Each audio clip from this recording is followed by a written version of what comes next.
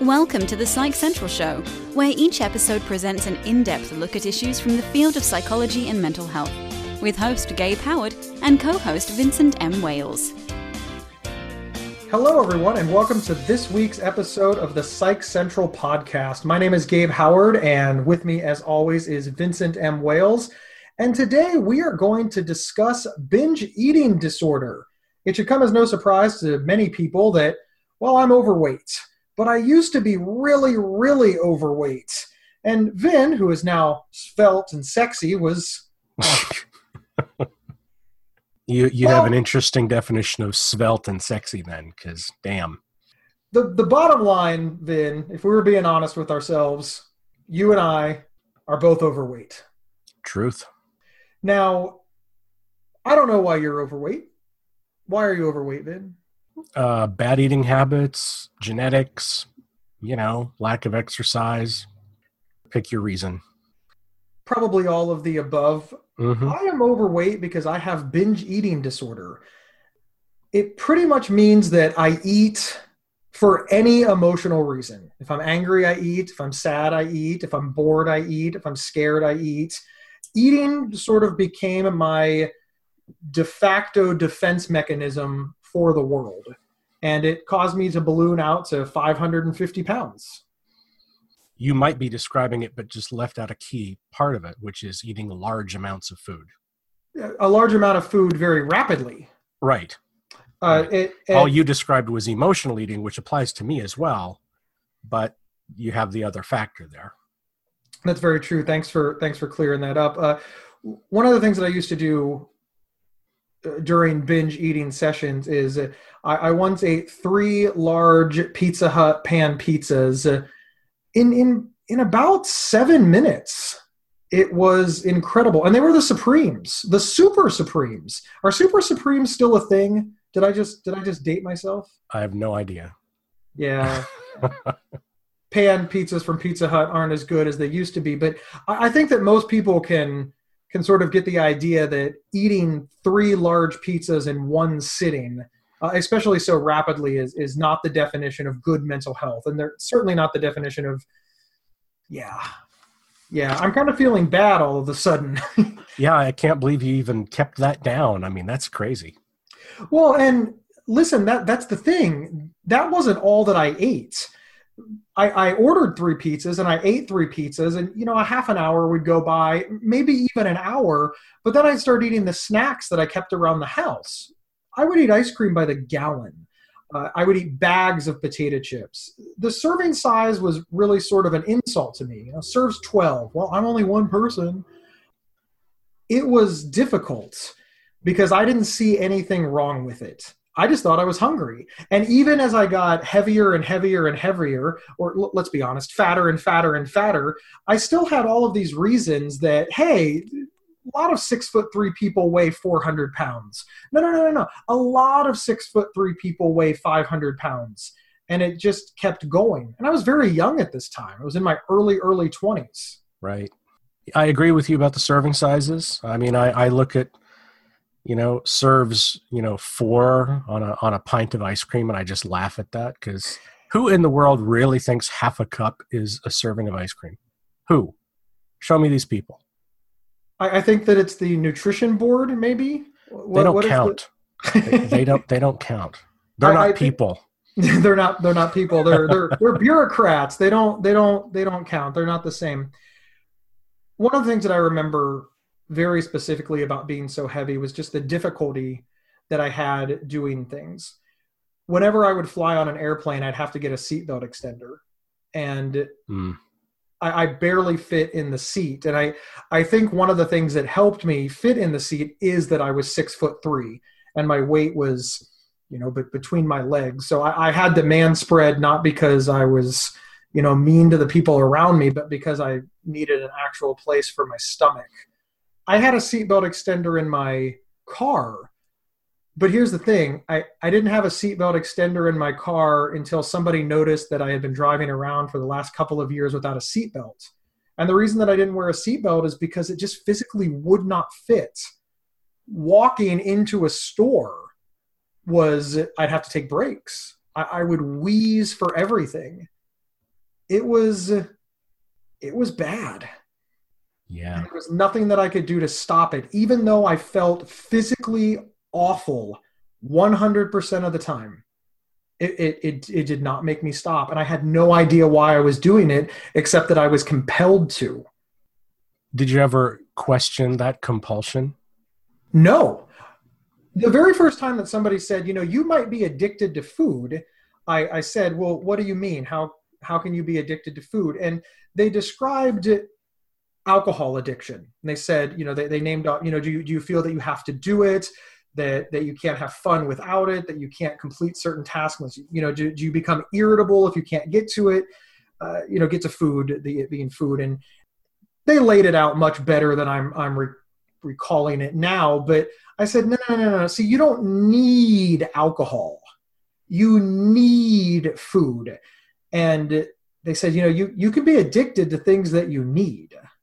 Just because you have to have something doesn't mean that you can overdo it. That's the whole thing behind everything in moderation. And I really just kind of frankly thought that person was an idiot.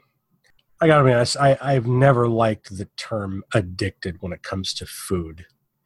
And maybe I'm in the minority there. I don't know. To me, that it puts it at a different level of things that I don't think is really accurate. What do you think is accurate? Well, as we've just said earlier, you and I both eat for emotional reasons. Now, addiction to me implies that, if you try to stop, you're going to go through some sort of physical withdrawal, and that's not really the case. The physical withdrawal from not eating like we did was we lose weight.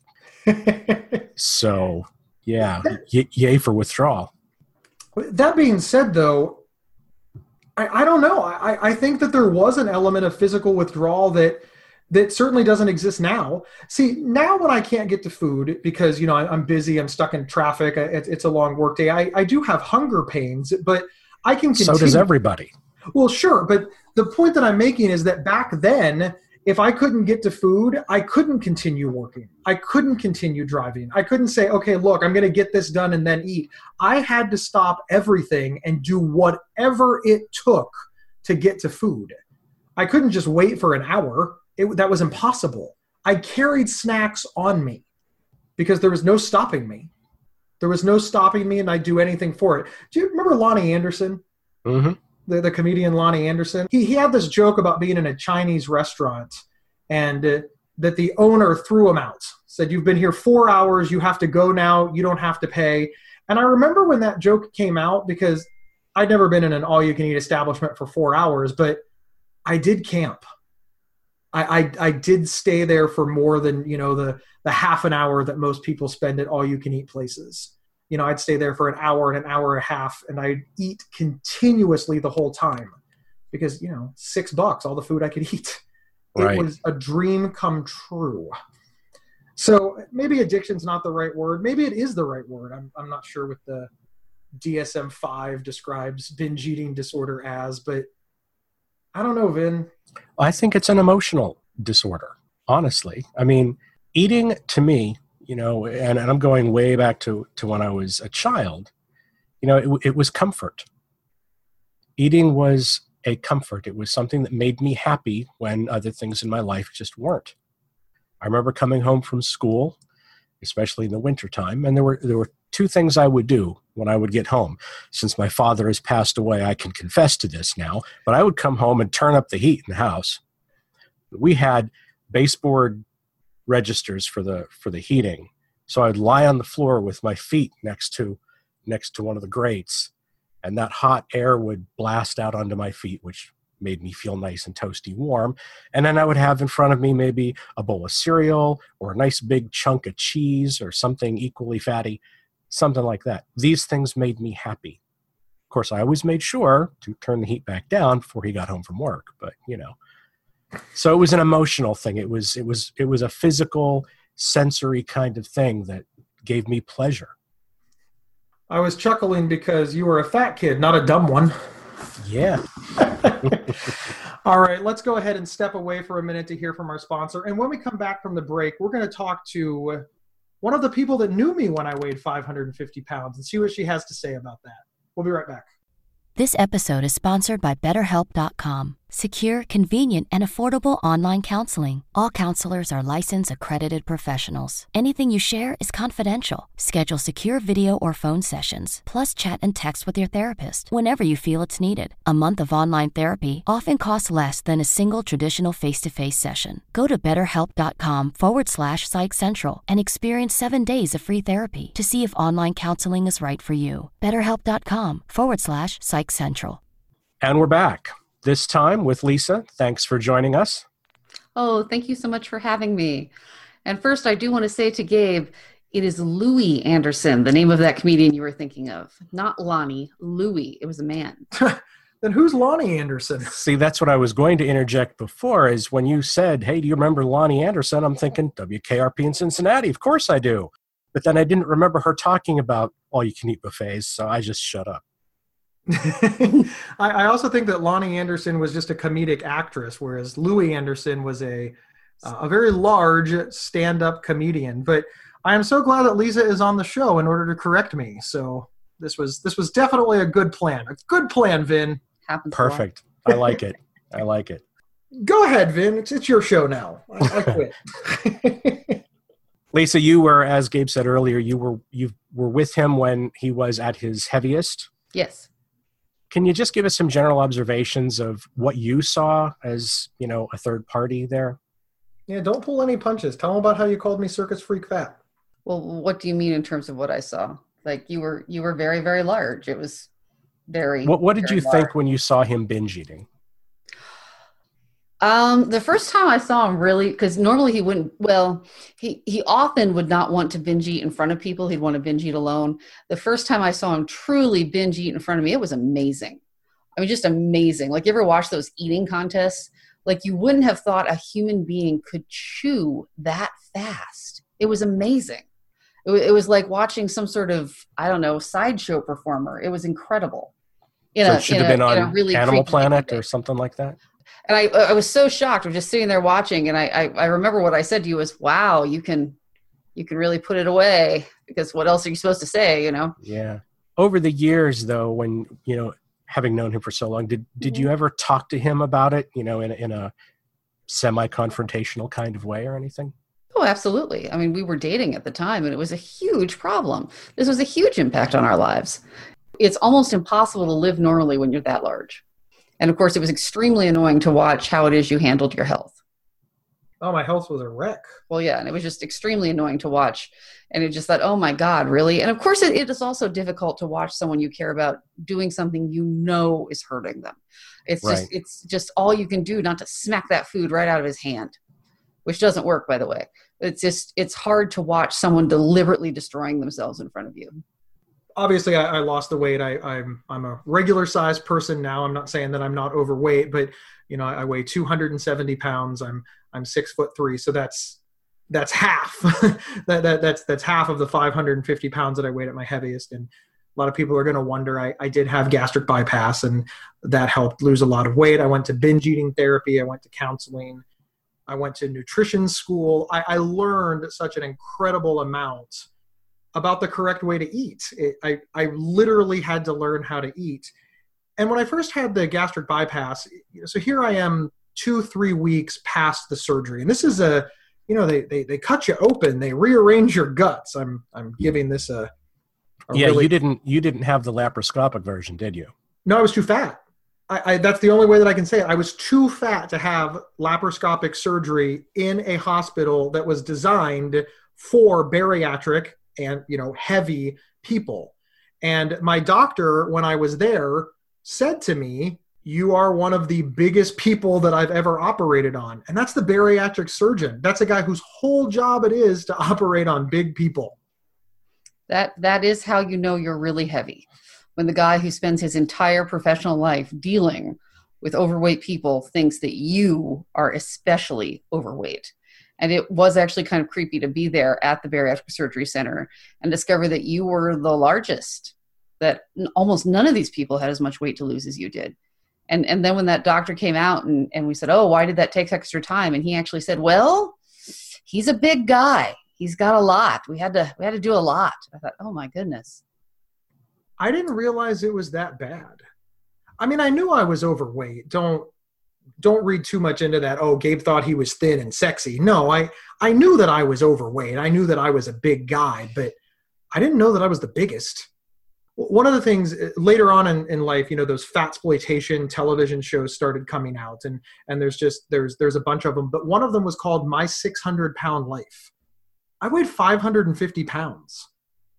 I was within 10% body weight of being eligible to be on that show. And that show was designed for the heaviest of the heaviest. It wasn't designed for obese people. It was designed for obese people. And that was me. It's frightening that I didn't realize it. One of the things I want to touch on, and one of the reasons we asked Lisa to be on the show, is after I had the surgery. So here I am, my entire identity and all of my emotions and my entire defense mechanism and everything about me is wrapped up in eating. So now I've had surgery. It's my first surgery that I ever had. Very traumatic. I'm hurting. I'm in pain. And I actually collapsed or sat down, depending on how you look at it, in a parking lot in public and just started crying. You take it from here. You did. You just started crying, and it was absolutely heartbreaking. And it's especially heartbreaking to see someone who's so upset. And you leaned against the car and started crying and said, I'm just so sad and I don't know what to do. And then you said, and I don't even have food. And it was just heartbreaking. I think I did start to cry. It was just really horrible to watch. Gabe, prior to that, did you actually understand fully how much your eating was based around your emotions? Did you actually grasp it yet at that point? No, not at all. My family is great. I have a great family, but listen, every celebration, everything is food. Somebody passes away in my family, food. Somebody graduates, food. Somebody celebrates, food. In my family, every birthday is celebrated with, one, the cake that you get to pick out, the food that you get to choose, along with all the accompanying food that goes with it. That's the present. So when I was very little, my mom's like, hey, all the food that you eat today, you get to pick. And the answer is always yes. And, I didn't come from a wealthy family, or even really an upper middle class family. So being allowed to pick this food, I'm kind of getting excited right now just thinking about it. I mean, that's how lingering it is. These were very happy memories. Food is love. In my life, food is love in my family's life. And I couldn't imagine something that represented love hurting me.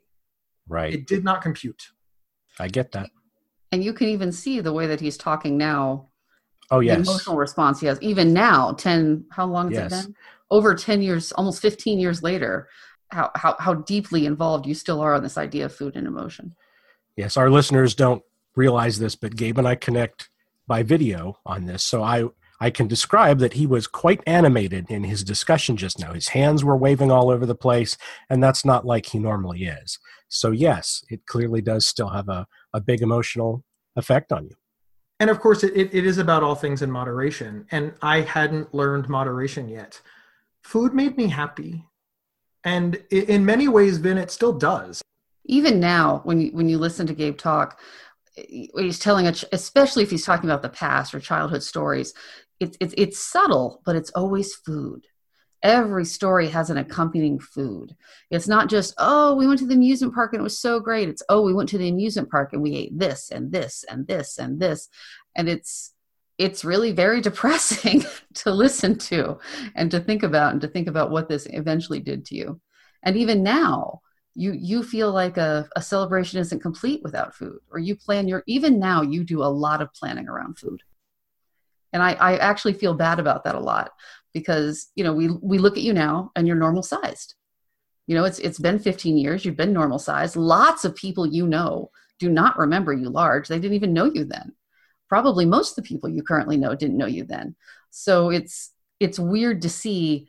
After all this time, I tend to think of you as being normal. Oh, he's normal. He has a normal relationship with food, whatever that is, or at least a livable relationship with food. But you don't. It's still with you. A lot of our personal conversations involve food, as I realize now. And in my case, a lot of it is with regret because there are things that I really shouldn't eat anymore at all because of having diabetes. So I longingly miss the days when I would have that full pint of ice cream. And I also think that you don't get enough credit for that. We all think that, oh, no, you're just fine now. You don't need to worry about this anymore. The surgery fixed you. You don't need to think about this.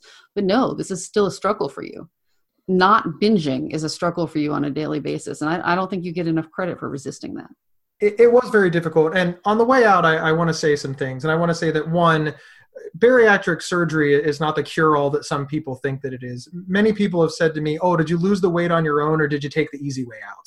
Having your body cut open and going through all the things that I went through can never be described as the easy way out. It was extraordinarily difficult. And I have been very successful because of how hard that I worked and probably a little bit of luck.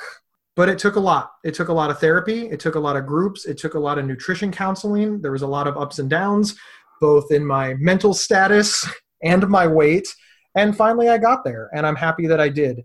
And I would encourage anybody that's looking to lose weight to just learn as much as they can about nutrition, about the illness behind it. You know, Vin, it's just like when we did that episode on sleep. It's like, hey, are you sleeping correctly? Many people sent us messages and they were like, okay, at first we weren't going to listen because we know how to sleep, you idiots. And then they'd listen to the episode and they're like, we had no idea. We missed a lot. And eating is much the same. We think we know how to eat. I thought that I knew how to eat, and I was completely wrong. And by learning the correct things, it really did change my life. Great. Hey, Lisa, thanks for stopping by and telling everybody how fat I was. I really appreciate that. Yes. Well, thank you so much, Gabe. You were, in fact, circus freak fat.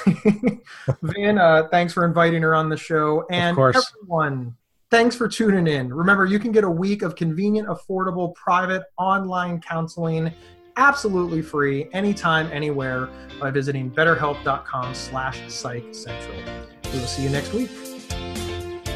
Thank you for listening to the Psych Central Show. Please rate, review, and subscribe on iTunes or wherever you found this podcast. We encourage you to share our show on social media and with friends and family. Previous episodes can be found at psychcentral.com/show. Psychcentral.com is the internet's oldest and largest independent mental health website. Psych Central is overseen by Dr. John Grohol, a mental health expert and one of the pioneering leaders in online mental health. Our host, Gabe Howard, is an award-winning writer and speaker who travels nationally. You can find more information on Gabe at gabehoward.com. Our co-host, Vincent M. Wales, is a trained suicide prevention crisis counselor and author of several award-winning speculative fiction novels. You can learn more about Vincent at vincentmwales.com. If you have feedback about the show, please email talkback@psychcentral.com.